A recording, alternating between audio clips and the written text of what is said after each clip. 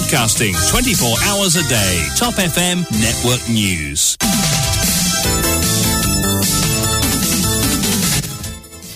Vous écoutez Top FM, Vichwani au micro, il est midi. Albion se prépare à dire adieu à 2 de ses fils qui ont péri dans l'incendie de leur canoë à Albion. Proches, amis et personnalités politiques rendent un dernier hommage à Rohan et Parmeshwar. Leurs funérailles ont lieu à 14h ce jeudi. Pendant ce temps, ceux affligés par ces pertes et hospitalisés ont le soutien de toute l'île Maurice en émoi depuis hier. Personne pas une brûleur d'Ifé, nous une brûleur courant, affirme Akash Bissou, un membre du Trishul Dari Shiv Mandir.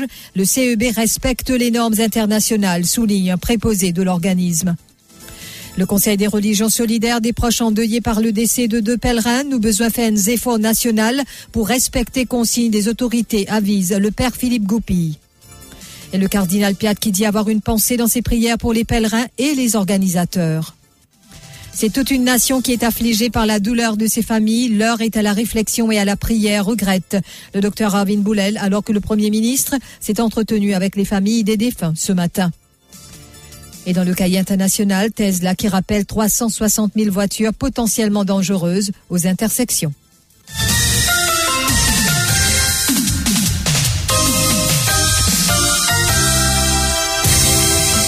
Albion se prépare à dire un dernier adieu à Rohan Dorjan, 22 ans, et Parmeshwar Dukia, 35 ans, qui ont trouvé la mort ce jeudi dans des circonstances tragiques. Ces 2 pèlerins sont décédés après que leur canoë faisant 22 pieds de haut a heurté un câble électrique de haute tension. Ce matin, ils étaient nombreux à s'être déplacés pour rendre un dernier hommage à ces 2 jeunes. Shyam Dukia, le père de Parmeshwar, exprime sa douleur. Mais normal, tragique même, dépasse tragique encore. Pas quoi? Je me pensais dans le grand bassin, on a fait la prière. Mais ben ici, étant l'université la prière.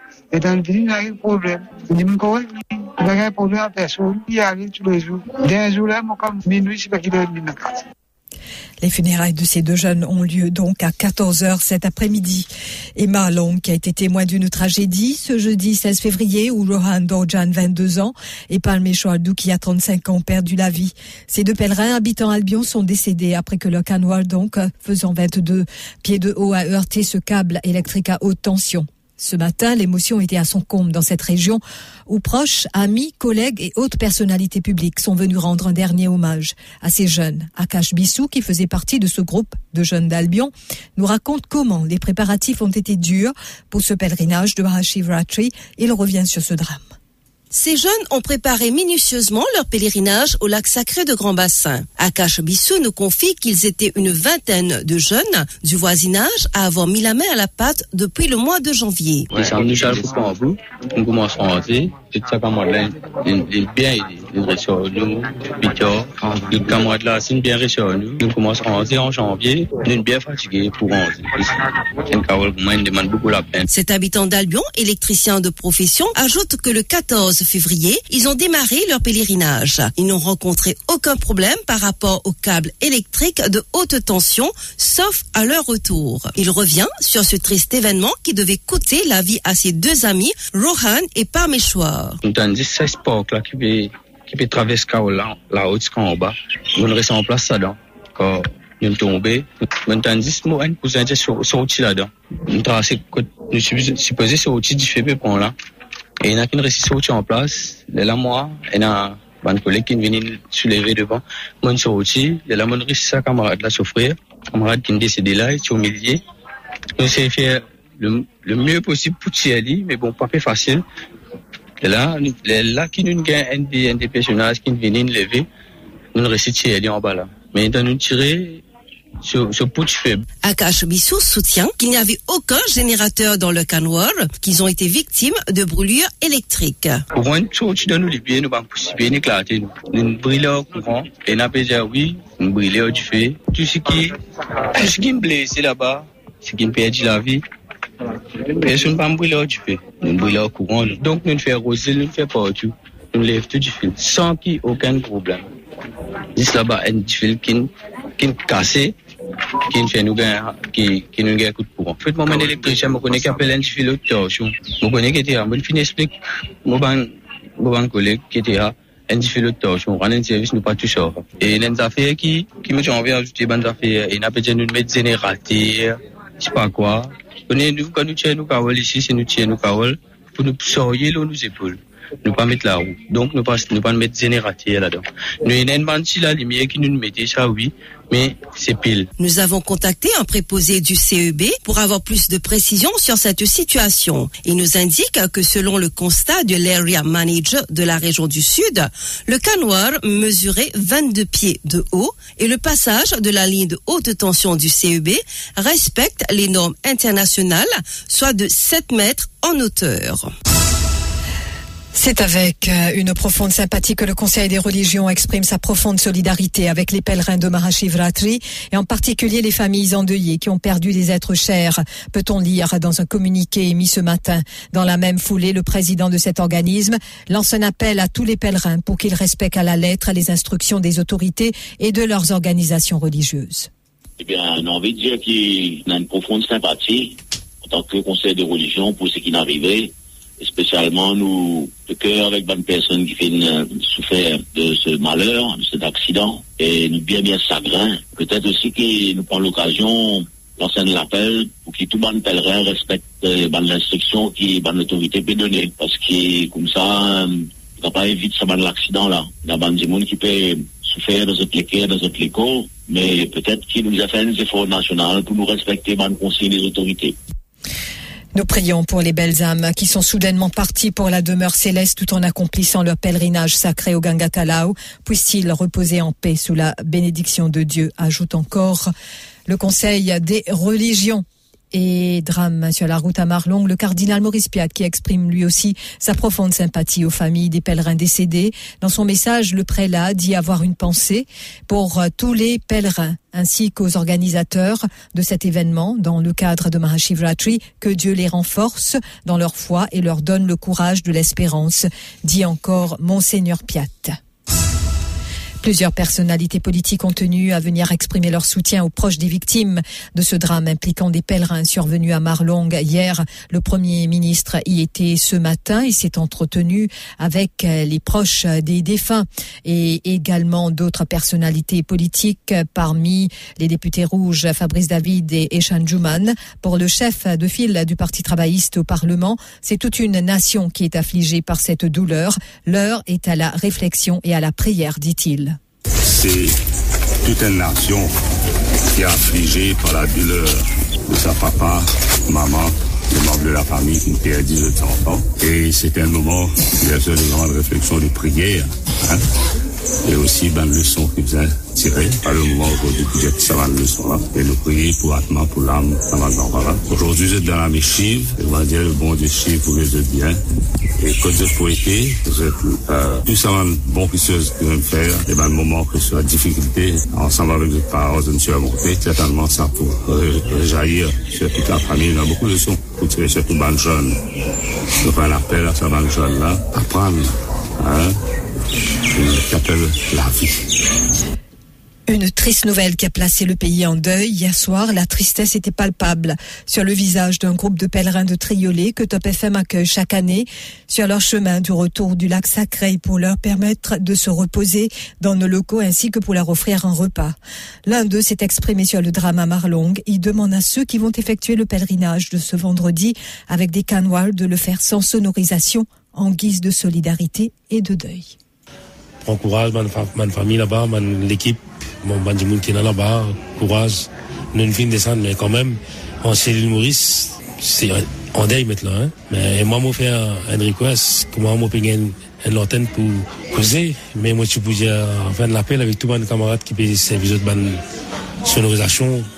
Et tant il est tranquille, parce que c'est nous, ma famille, ça. C'est ma famille, pareil que moi, nous, ça. Mais moi, je fais l'appel, tant tout l'appareil qui est là. Et je peux passer le message pour tout. T'as un appareil, s'il vous plaît. Et le commissaire de police qui lance un appel aux pèlerins qui portent le canoual d'être encore plus vigilants. Il leur demande de surtout éviter de manipuler les fils électriques. Au passage, il annonce que des actions seront prises contre toute personne dont le canoual pose problème ou comporte une menace à la sécurité. Je besoin de dire que la police, service de la santé, tout finit intervenir promptement, fin de notre bonne soin, et non pas encore recevoir ban soins. Nous pouvons faire nos investigations, on peut faire l'enquête pour déterminer un petit peu cause ça dit fait là qui fait une cause dit fait qui met dit fait fin prend. Moi besoin dire ici moi fait un appel à tout ban pèlerin qui peut converge vers Grand Bassin actuellement, qui peut venir aujourd'hui, demain ou bien samedi et qui peut sortir ban Kanwal. Écoute conseil la police. Évite manipuler ban fil électrique à haute tension. Évite ban métro line parce qu'il y a une décharge électrique extraordinaire. Encore une fois, nous peut dire, doubler vigilance, écoute conseil la police, et la police là, l'île au terrain, pour ou sécurité. Et à partir maintenant, si la police vous trouve qu'il y a une bande camarade qui peut converger vers le lac ou bien qui peut retourner, il pose un problème ou bien un risque de sécurité, nous pouvons prendre en action. Give us 3 minutes and we'll give you the world. Les voitures autonomes ne sont pas encore tout à fait au point. Un régulateur américain, Tesla, qui rappelle 360 000 voitures potentiellement dangereuses aux intersections. Donc, un régulateur qui a mis au jour ces dysfonctionnements et qui peuvent amener les véhicules Tesla à agir de façon potentiellement dangereuse aux intersections. C'est pourquoi l'entreprise va devoir mettre à jour son logiciel d'aide à la conduite sur 362 758 voitures précisément. Les investisseurs ont mal réagi à cet avis publié hier de la sécurité routière et le titre du constructeur de véhicules électriques a cédé 5,69% sur la séance. Le rappel porte sur tous les modèles de la gamme S, X, Y et le modèle 3 équipé du logiciel Full Self-Driving ou prévu pour le recevoir mais sur des périodes de fabrication différentes remontant pour certains jusqu'à 2016. Au Liban, des manifestants en colère ont attaqué des banques et fermé des routes pour protester contre la chute vertigineuse de la livre libanaise face au dollar que rien ne semble pouvoir arrêter. L'armée est intervenue dans plusieurs régions pour empêcher les débordements et rétablir le calme. À Beyrouth, des militants auxquels se sont joints des passants ont incendié 6 agences bancaires et ont jeté des pierres et brisé les devantures d'autres établissements. D'autres protestataires ont incendié le portail à l'entrée de la résidence du président de l'association des banques au Liban dans une banlieue huppée à l'est de Beyrouth. Et puis le président américain Joe Biden qui est à 80 ans, en bonne santé, vigoureux et apte à remplir ses fonctions, selon le rapport médical dressé par son médecin et rendu public par la Maison-Blanche. Le praticien qui a conduit une série d'examens, dont en particulier un examen neurologique extrêmement détaillé, note seulement qu'une lésion a été enlevée de la poitrine du président et fera l'objet d'une biopsie, ce qui nous amène au rappel des titres.